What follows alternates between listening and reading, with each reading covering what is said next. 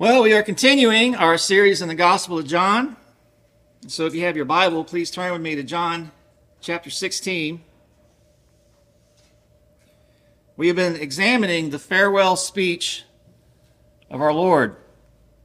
We are presently heading towards the middle of chapter 16, which consists of his last communication to his disciples delivered just hours before his crucifixion. And as he's on the verge of parting ways with them, Jesus seeks to console them and ready them for his imminent departure. And so I want to highlight some key aspects of this discourse as we near its conclusion, which happens right at the end of chapter 16. Jesus conveys the central message that he is on the brink of leaving them, stressing that for the time being they won't be able to accompany him to where he is going. He assures them that he is preparing a place for them in his Father's house. Importantly, Jesus came to reveal the Father, clarifying his mission to unveil God's nature in his plan of redemption.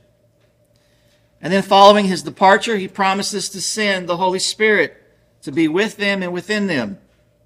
And it's through the indwelling Holy Spirit that both Jesus and the Father will also be present with the disciples. This discourse profoundly reflects the Trinitarian nature of our God, and it showcases the intricate interplay between the Father, the Son, and the Holy Spirit in their work for the people of God. Additionally, Jesus mentions in chapter 13 and 14 that the Spirit will instruct them in all matters and bring to their recollection all of Jesus' teaching. And then as you transition to chapter 15, Jesus imparts teachings to his disciples concerning various connections that they have. Their connection to him, their connection to one another, and then their connection to the world. Regarding their connection to him, they are likened to branches that are linked to a vine. Concerning their relationship with each other, Christ emphasizes the imperative that we love one another. And then lastly, concerning their association with the world, Jesus forewarns them that the world is going to hate them.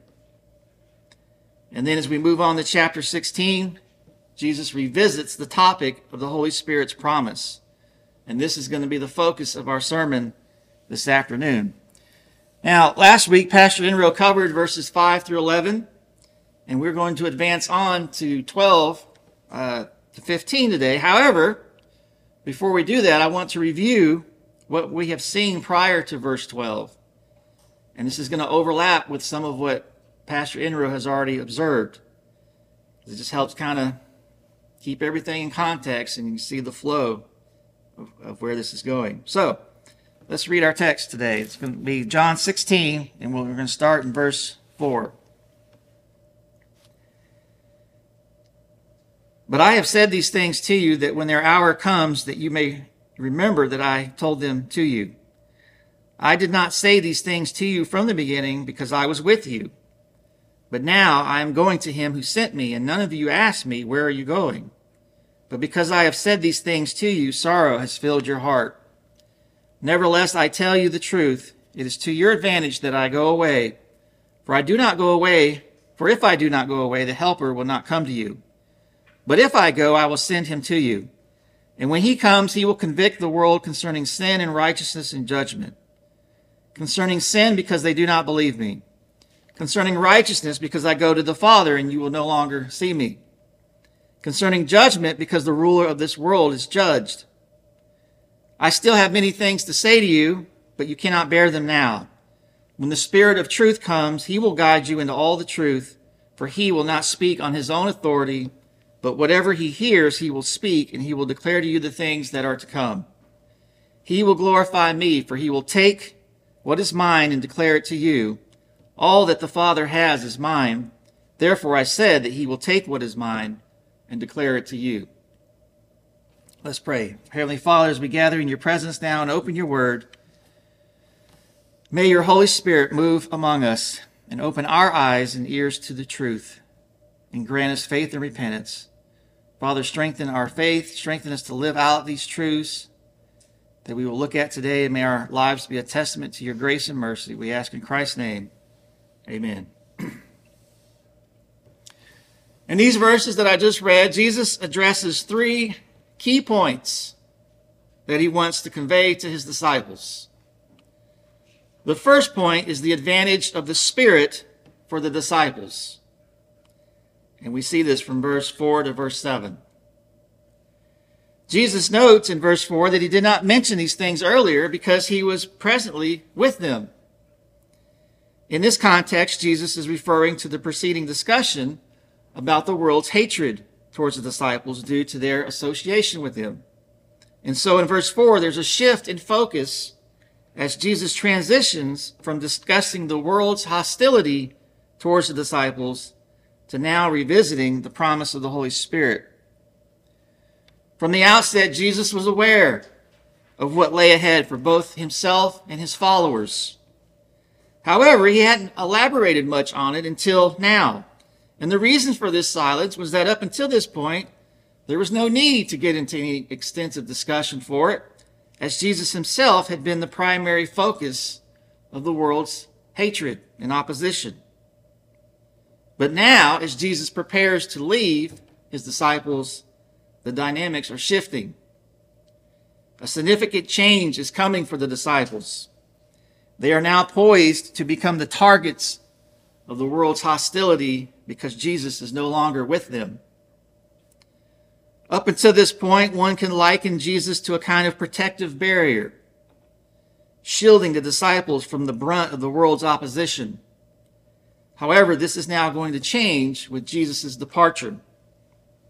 In fact, we witnessed this shift during Jesus' arrest, and we're going to get into the details of that later as we get into chapter 18, but just note that for now, this marks the final instance where Jesus acts as a shield for the disciples. In verses 8 and 9, when the soldiers come to apprehend Jesus, he declares, "I told you that I am he, so if you seek me, let these men," referring to his disciples, "go their way." And this was to fulfill the word which he had spoken of those whom he has given me. I lost not one. Jesus is deeply concerned here about safeguarding the disciples. But now, with his imminent departure, he won't be able to provide this protection any longer. A significant change is unfolding. Until this point, Jesus remained unaffected. He couldn't be silenced or harmed because his appointed time had not yet arrived, as John repeatedly emphasizes. However, now a transformative moment is approaching. Jesus is about to leave the disciples, and at that point, their adversaries will have the upper hand. Persecution is coming. Numerous challenges await them, and this leads to many questions and the need for guidance and direction. I want you to pause now and consider verse 5 for a moment. Jesus states, "But now that I am going to him who sent me, and none of you asked me, where are you going?" Now, this may seem puzzling because if you recall, Peter had already inquired about Jesus' destination. Back in chapter 13, near the beginning of the farewell discourse, Peter asked the Lord in verse 36, "Lord, where are you going?" Now, while some commentators argue that verse 5 contradicts what we see back in verse 13, I don't believe that's the case at all. In chapter 14, verse 28, there's a crucial insight that helps clarify this situation. Jesus says, "You heard me say to you, I am going away and I will come to you. If you loved me, you would have rejoiced because I am going to the Father, for the Father is greater than I." Now, when Jesus speaks of love in this context, he's not implying that the disciples don't love him at all. Instead, he's suggesting that their love is flawed, self-centered. If they truly comprehended his relationship with the Father, the significance of his return to the Father, and if their love for him was well-informed and intelligent, rooted in a proper understanding of his person, work, and mission, their perspective would extend beyond their own concerns. Instead of solely dwelling on their sorrow and discomfort, they would have rejoiced that Jesus was returning to the Father. Well, I think a similar dynamic is here in chapter 16, verse 5. None of the disciples, including Peter, had inquired about Jesus' destination in the manner that he intended. Yes, Peter had posed the question earlier, but his question wasn't born out of comprehension. Instead, Peter was taken aback and he was surprised by Jesus' statement about going away. His question didn't reflect a genuine understanding. And so the point Jesus is making here is that the disciples haven't fully grasped the true significance of his departure. Why? Verse 6 provides insight. Jesus explains, "But because I have said these things to you, sorrow has filled your heart." Their focus is on themselves and their personal loss. Their grief has consumed them, hindering a deep understanding of Jesus' departure and, more importantly, the benefits that it would bring. And yet, the pattern in John's gospel repeats itself over and over. Christ must first undergo suffering and death before the arrival of the Spirit. Refer to John 7 for a moment. Jesus, in speaking about rivers of living water flowing from one's innermost being, was referring to the Spirit, as indicated in verse 39. Those who believed in him were destined to receive the Spirit. But at that point, the Spirit had not yet been given because Jesus had not yet undergone glorification. And understand, the term glorified in the Gospel of John serves as code language for the suffering, death, and resurrection of Jesus Christ. This theme repeats throughout the Gospel. For instance, in John 12:16, the disciples initially did not comprehend these matters, but upon Jesus being glorified, they remembered that these events were foretold of him and were done to him. In the same chapter, verse 23, Jesus declares that the hour has come for the Son of Man to be glorified, with this term consistently referring to the sufferings, death, and resurrection of Jesus in John's gospel. Both John and Jesus interpret these pivotal events, the cross, the resurrection, and ascension, as instances of glorification, which in turn leads to the subsequent arrival of the Holy Spirit. The Holy Spirit's arrival has both an individual and a historical dimension. In Galatians 4:6, it is emphasized that the Spirit comes to individuals. There Paul says, "And because you are sons, God has sent the Spirit of his Son into our hearts," saying, "Abba, Father." And additionally, there is a historical aspect to the coming of the Holy Spirit, as exemplified by events like Pentecost. At the present moment, the disciples are more preoccupied with their immediate concerns than with considering the broader scope of salvation history. Likewise, we often find ourselves caught up in our personal experiences, our emotions and circumstances, neglecting the broader picture of God's plan and history. Frequently, we interpret things based on our subjective feelings rather than placing ourselves within the context of objective redemptive history and interpreting our lives in light of that greater story. It's like we're looking through the wrong end of a telescope. The disciples failed to comprehend why Jesus had to depart, and they weren't considering the necessity of it from a redemptive historical standpoint. And so Jesus clarifies in verse 7, affirming, "Nevertheless, I tell you the truth, it is to your advantage that I go away. For if I do not go away, the Helper will not come to you. But if I go, I will send him to you." To be explicit, Jesus is expressing that it is actually beneficial for the disciples that he leaves their presence. Why?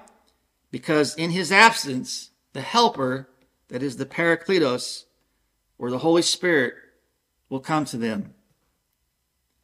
Jesus is returning to the Father, ascending to an exalted state, and entering the heavenly sanctuary to assume his position at the right hand of the Father, undertaking his high priestly ministry. This is Jesus' imminent course of action. And from this exalted and glorious position, he will then dispatch the Holy Spirit. Peter grasped this later when the Spirit granted him understanding, In Acts 2:33, Peter on the day of Pentecost proclaimed, being therefore exalted at the right hand of God, and having received from the Father the promise of the Holy Spirit, he has poured out this that you yourselves are seeing and hearing. However, at this current moment, here in John 16, the disciples had no comprehension of these events. If they had, their hearts wouldn't have been filled with sorrow. Now, I trust that you can discern the practical implications for us in our lives today. It underscores the importance that all of us as members of God's community should grasp the redemptive purposes that he's revealed in Scripture. This knowledge isn't reserved just for theologians, for seminarians, for scholars, for those we might consider to be super-duper saints. It is meant for every member of God's people to understand. We possess a valuable and precious revelation in Scripture, and it's crucial that we comprehend something about God's unfolding plan and purpose in history. So much of the grief and sorrow that is experienced here by the disciples was self-inflicted by their own ignorance, because they did not understand the bigger picture. What relevance does the cross have for your everyday existence? What relevance does his resurrection have, his ascension? These things should not be foreign to you. You should know the answer to these things. And with God's assistance, we should aim to have more than a casual familiarity with these profound truths and realities of the gospel. And so our task is, with God's help, to perceive our lives in this world through the lens of Scripture, particularly through the lens of salvation history. You know, it's widely recognized that one effective way to exert control over people is by severing their connection to their history. If you make them forget their past, you can manipulate and control people. However, there's a group of people on earth that cannot afford to be disconnected from their history, and that is the people of God. For us, it's essential not to forget our rich history. This is a concern that Paul teaches, for example, and he addresses in places like Romans and Galatians.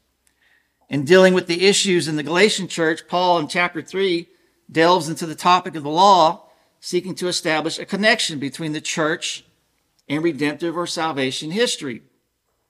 He does a similar strategy in Romans, illustrating an example of a believer in chapter 4, Abraham from the Old Testament.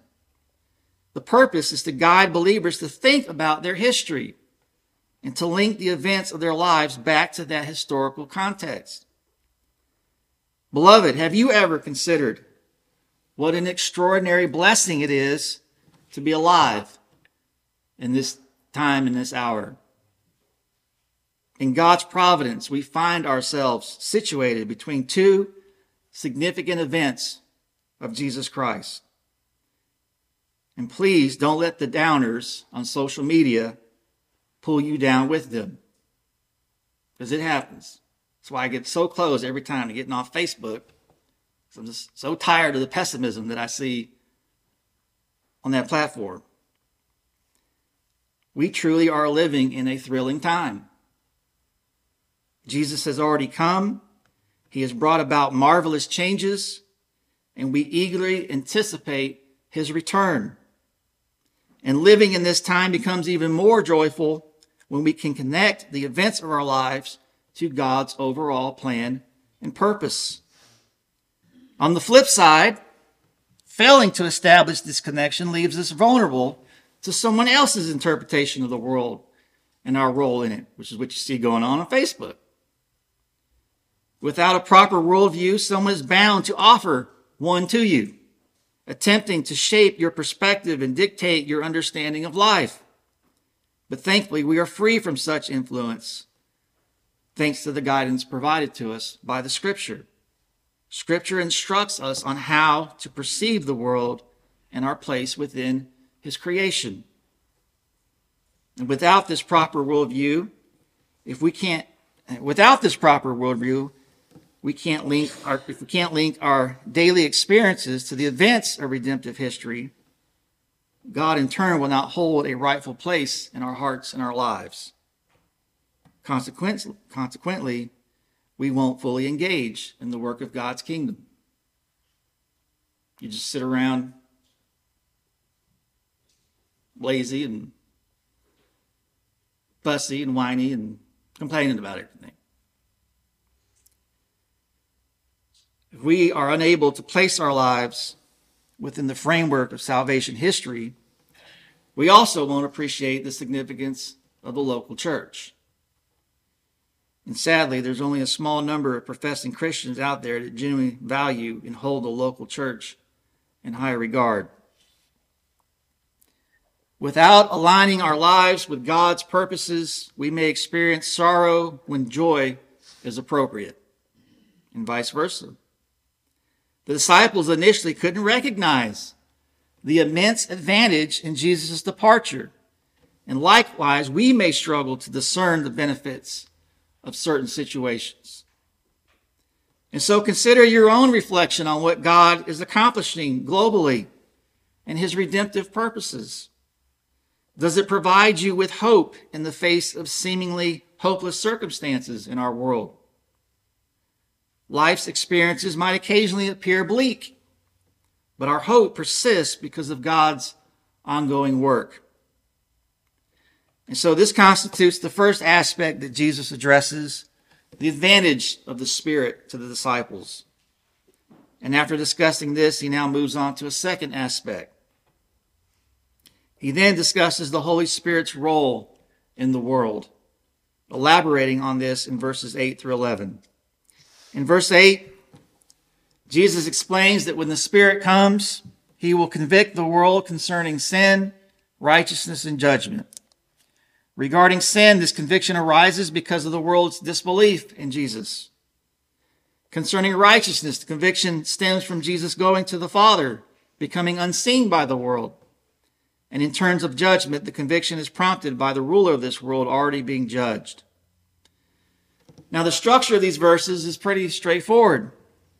Jesus makes a general statement in verse 8, and then he follows it with explanations in verses 9 through 11. In the general statement, Jesus asserts that the Spirit will convict the world.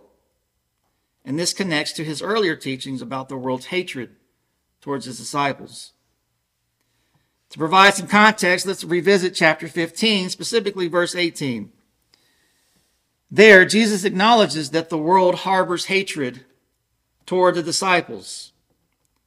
The following verses, such as verse 19, continue to address the actions of the world, and this theme continues in the following chapters, like chapter 16, where Jesus mentions that the world will make the disciples outcast, verse 2, by kicking them out of the synagogues, and will carry out certain actions against them, verse 3, like seeking to kill them. The consistent use of terms like they and them makes it evident that Jesus is referring to the same group of people, the world. The world in this context is identified as the group that will harbor animosity and hatred towards the disciples. He then mentions that the Spirit will convict the world. Now let's explore the meaning of the word convict. This term appears about 12.5 times in the New Testament, carrying various shades of meaning. But in this context, it likely implies exposing, refuting, or correcting. The Spirit will do this by presenting convincing arguments, essentially making a case for something or persuading someone. A parallel can be drawn from Ephesians 5, where the word is used in verse 11. There, Paul instructs believers not to engage in unfruitful deeds of darkness, but rather expose them, using the same term, convict. The concept involves calling out, revealing, and making these deeds known. However, it goes beyond just mere identification. It also includes the idea of reproving or correcting these deeds. In the case of the Spirit convicting the world, it extends beyond exposing the world's sin, The Spirit goes further by persuading and convincing, even bringing about a sense of shame through compelling arguments. Recall the term helper. It's translated as helper or paraclete. It can also be rendered as advocate. This translation is evident in 1 John 2:1, where it refers to the Lord Jesus Christ. There, John writes, if anyone sins, we have an advocate, that is the Paracletus, with the Father, Jesus Christ, the righteous. So Jesus serves as our advocate. And in chapter 14, verse 16, Jesus mentions sending another advocate. And here, the Holy Spirit becomes another advocate. Think of Jesus as our defense attorney, our advocate in the heavenly court. The Spirit, on the other hand, can be likened to the chief prosecutor, not against us, but against the world. And while the world may persecute the Spirit in turn convicts the world of at least three things: sin, righteousness, and judgment. This is the assertion in verse 8. Jesus then proceeds to elaborate on each point in verses 9 through 11, offering a specific item and then providing the rationale for it. Take note of verse 9 in John chapter 16. It addresses sin with the reason provided, because they do not believe in me. If the individuals comprised in the world believed in Jesus, they would trust him for salvation, acknowledge their guilt and sin. They would turn to him for redemption.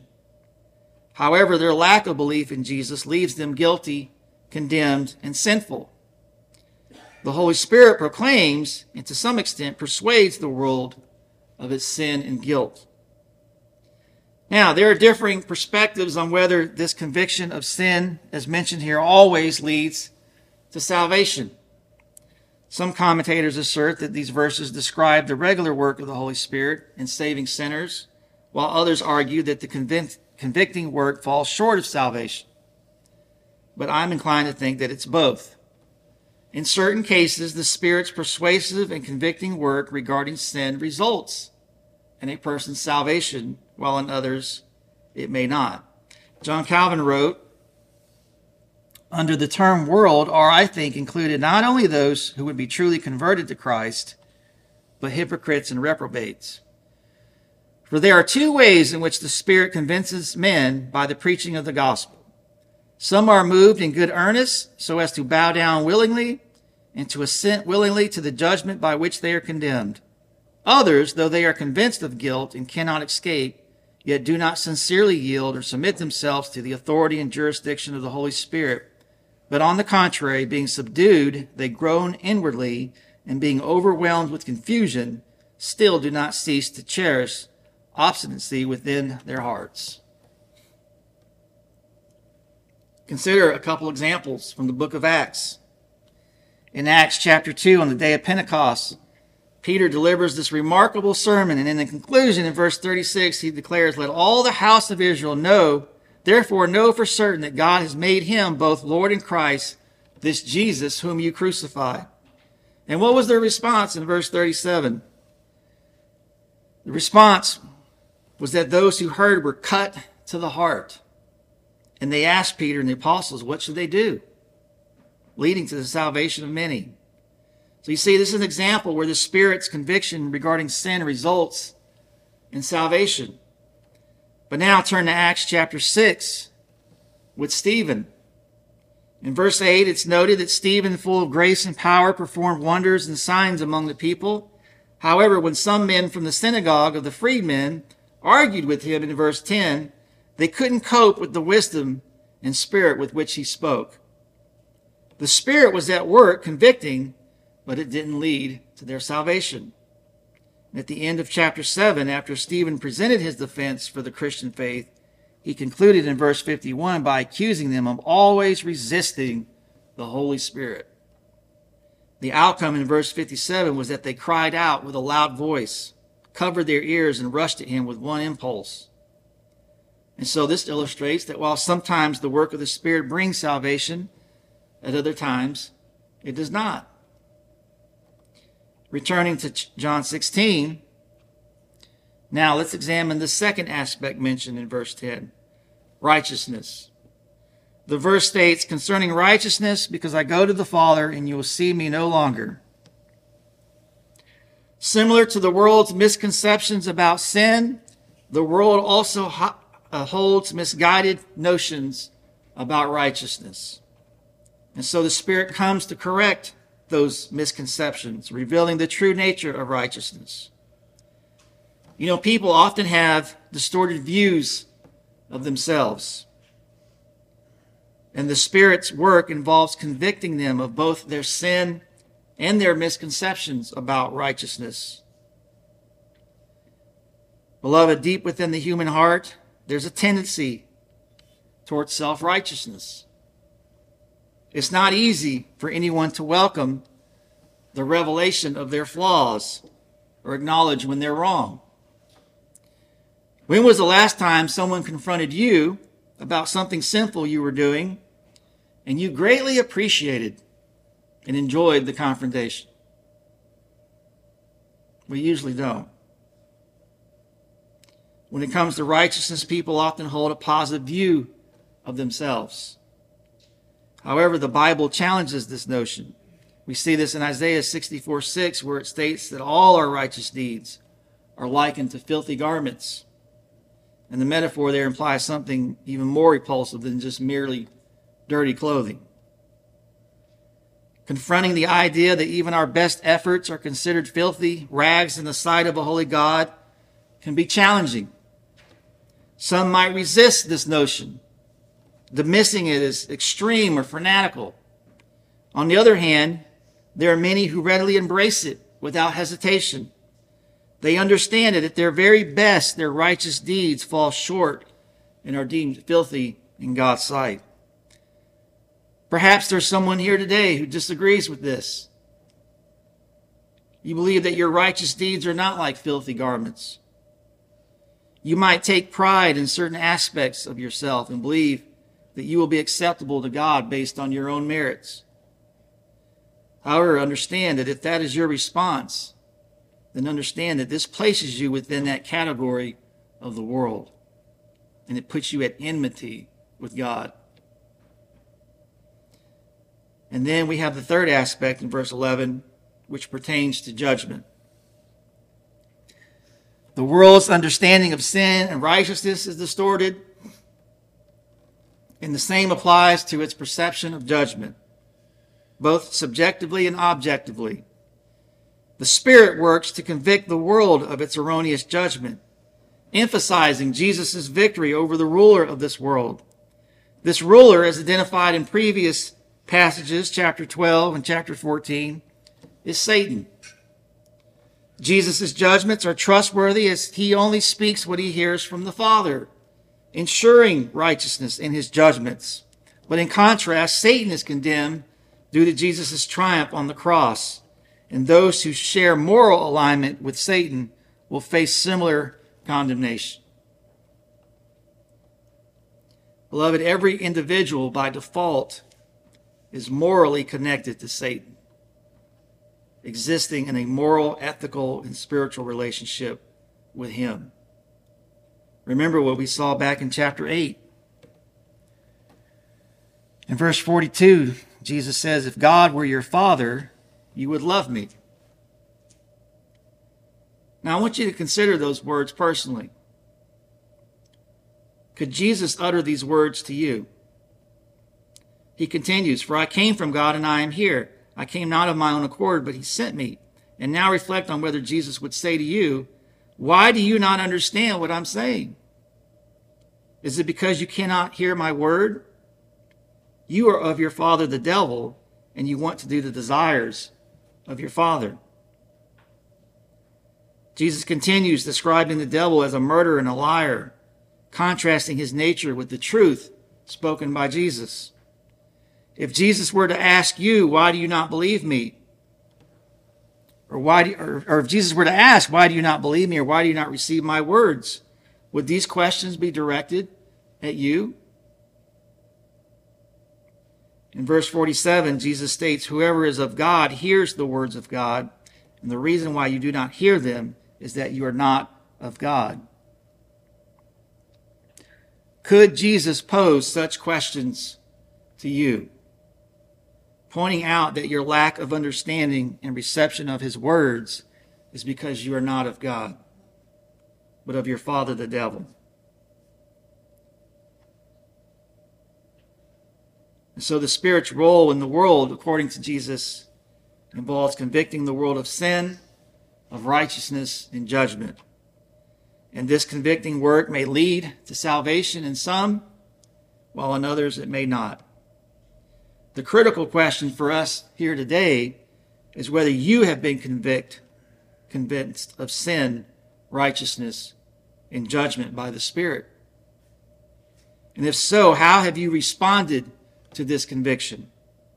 Have you embraced it, or have you rejected the Word of God?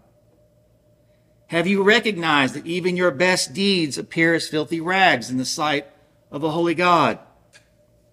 Is your only hope for acceptance found not in your own righteousness, but in the righteousness of Jesus Christ?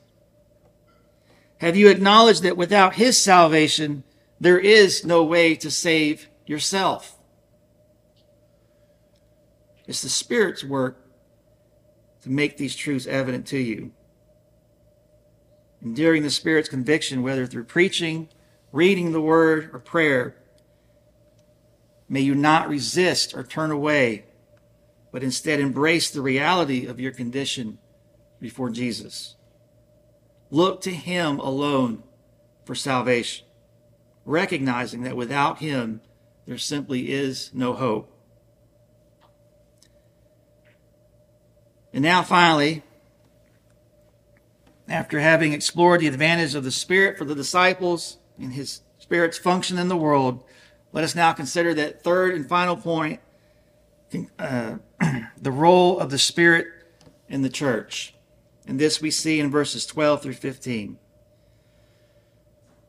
Verse 12 says, I still have many things to say to you, but you cannot bear them now. When the Spirit of truth comes, he will guide you into all the truth, for he will not speak of his own authority, but whatever he speaks or hears, he will speak, and he will declare to you the things that are to come. He will glorify me, for he will take what is mine and declare to you all that the Father is mine. Therefore I said that he will take what is mine and declare it to you. Jesus still has many profound teachings to give to his disciples, but their capacity to absorb more at this moment is limited. He acknowledges that there is much more they need to grasp, but due to their current state, they can't fully comprehend it yet. However, Jesus reassures them that in due course, the understanding will come. For now, he's conveyed enough, and the conclusion of this discourse is near. In the imminent absence of Jesus, the Spirit will take on the role of the teacher. And this marks the fifth and final instance of the term paraclete in this discourse. Just to recap, there were two occurrences in chapter 14 and one in chapter 15, and now two more here in chapter 16. Certainly, the Spirit of truth will play a dynamic role not only in the world, but also within the church. And Jesus outlines three specific functions that the Spirit will perform in the church. First, he will guide the disciples into a comprehensive understanding of all truth. Secondly, the Spirit will reveal and make known what is yet to come. And thirdly, the Spirit's work will be centered on glorifying Jesus. These are the three key responsibilities that the Spirit will fulfill in the church. Now, again, as you might expect, there are debates among commentators on how to understand these words. Some restrict these words exclusively to the apostles, arguing that these statements apply only to them. On the other hand, there's some commentators that extend the application to include all believers. Well, in line with many aspects of this discourse, I believe that these words primarily apply to the apostles, but there is also a secondary application for the rest of us. The direct and primary application of these words is to the apostles. Remember, referring back to chapter 14, specifically verse 26, we see a clear reference to the apostles. There it states, "But the Helper, the Holy Spirit, whom the Father will send in my name, he will teach you all things and bring to remembrance all that I have said to you." Well, this statement cannot be said of any of us because Jesus has not spoken directly to any of us. Additionally, in chapter 15, verse 27, Jesus affirms, "And you also will bear witness because you have been with me from the beginning." Again, this is specifically addressing the apostles, as none of us in this room today have been with Jesus from the beginning. The focus on the apostles continues in chapter 16, verse 12, where Jesus states, "And I still have many things to say to you, but you cannot bear them now."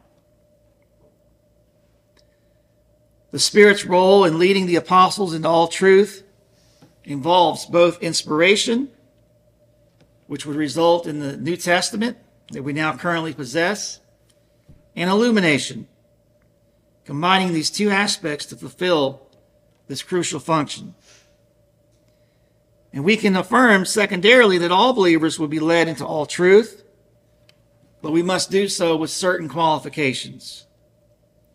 First, it's crucial to recognize that the primary focus of this passage is not on the illumination that believers in every age will experience through the Holy Spirit, even though such a thing is true in reality. Here, Jesus is specifically making a promise to the apostles at that time.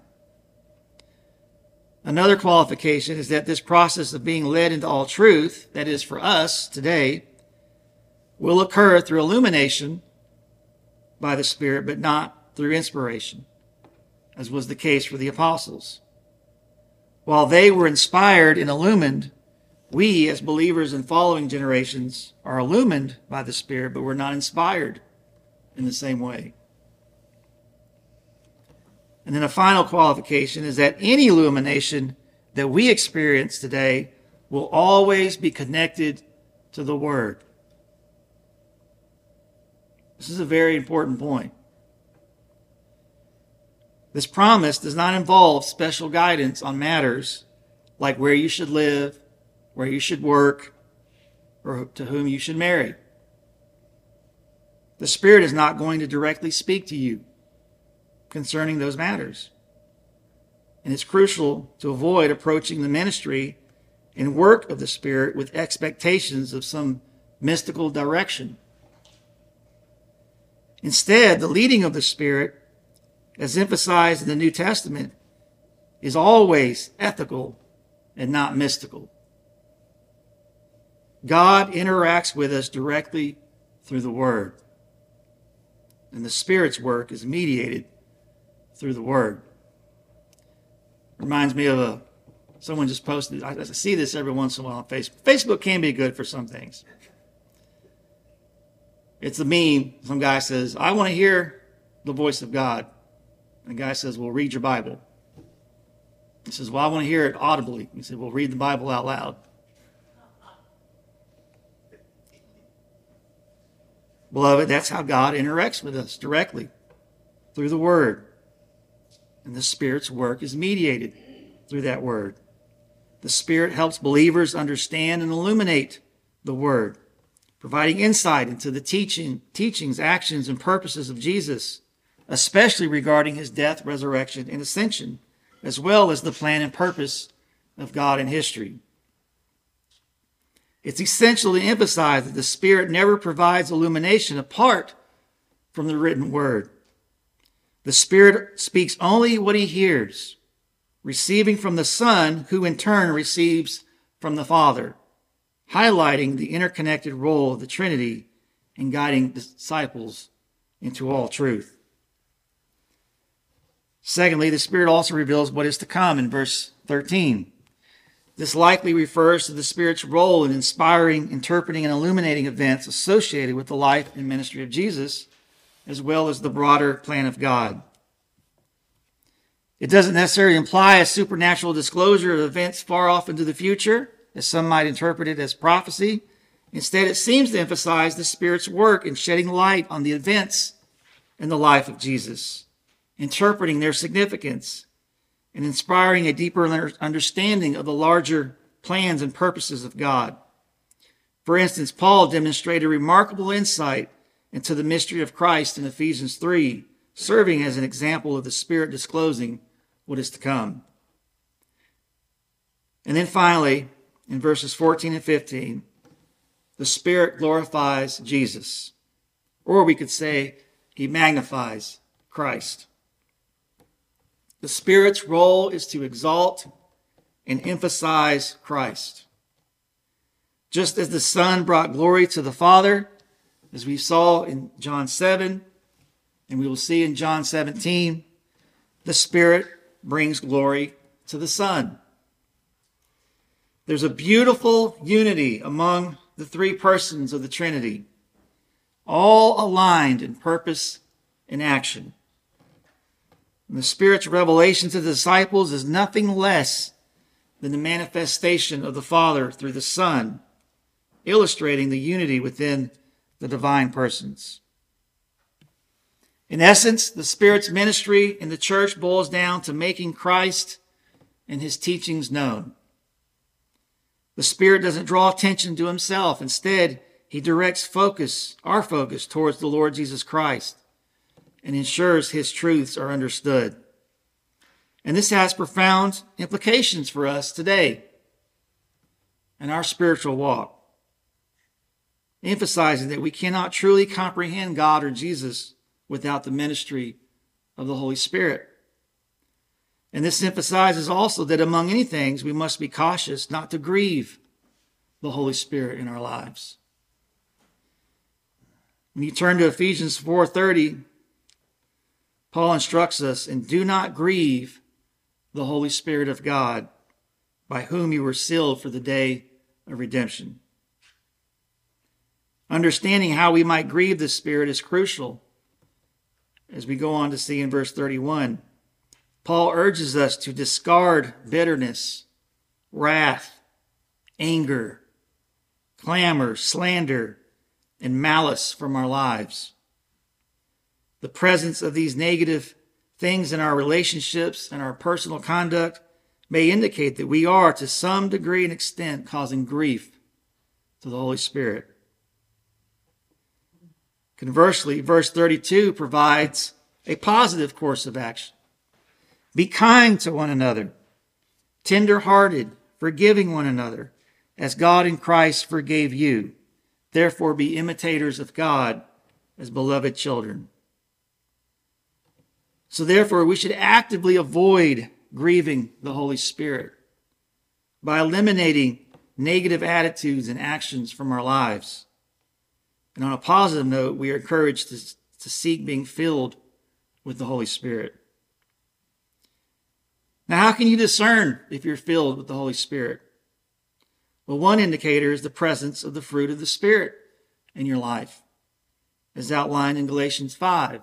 Love, joy, peace, patience, kindness, goodness, faithfulness, gentleness, and self-control. To the extent that these are evident in your life, suggest that you're filled with the Holy Spirit. Additionally, another measure involves considering the Spirit's primary role, which is to reveal and make known Christ. And therefore, I pose the question to you today. Are you deepening your understanding of Jesus? The focus is not on remaining stagnant, but on actively learning and growing in relation to the Lord Jesus Christ. Think about your life. Assess whether you are advancing in your knowledge of Christ, progressing in personal communion with him, and growing in love for him. Evaluate if your appreciation for the Lord Jesus Christ is either expanding or diminishing. Reflect on whether there are days when you scarcely think of him at all, or if you regularly contemplate his sacrificial work on the cross for your salvation. Consider whether your thoughts impact your mindset, emotions, and actions. Are you advancing in the faith? and becoming more like the Lord Jesus Christ. The degree to which the fruit of the Spirit is manifested in your life and your proximity to Christ can indicate whether or not you are filled with the Holy Spirit. And so may the Spirit of God prompt self-examination, encouraging us to reflect on our relationship with the Lord Jesus Christ. It is the Spirit's purpose to reveal Christ. And if that is his purpose, can we affirm that this is happening in our lives? Let us pray that this is so, and that we can acknowledge by God's grace the Spirit's ongoing work in making Christ known to us every day. Let's pray.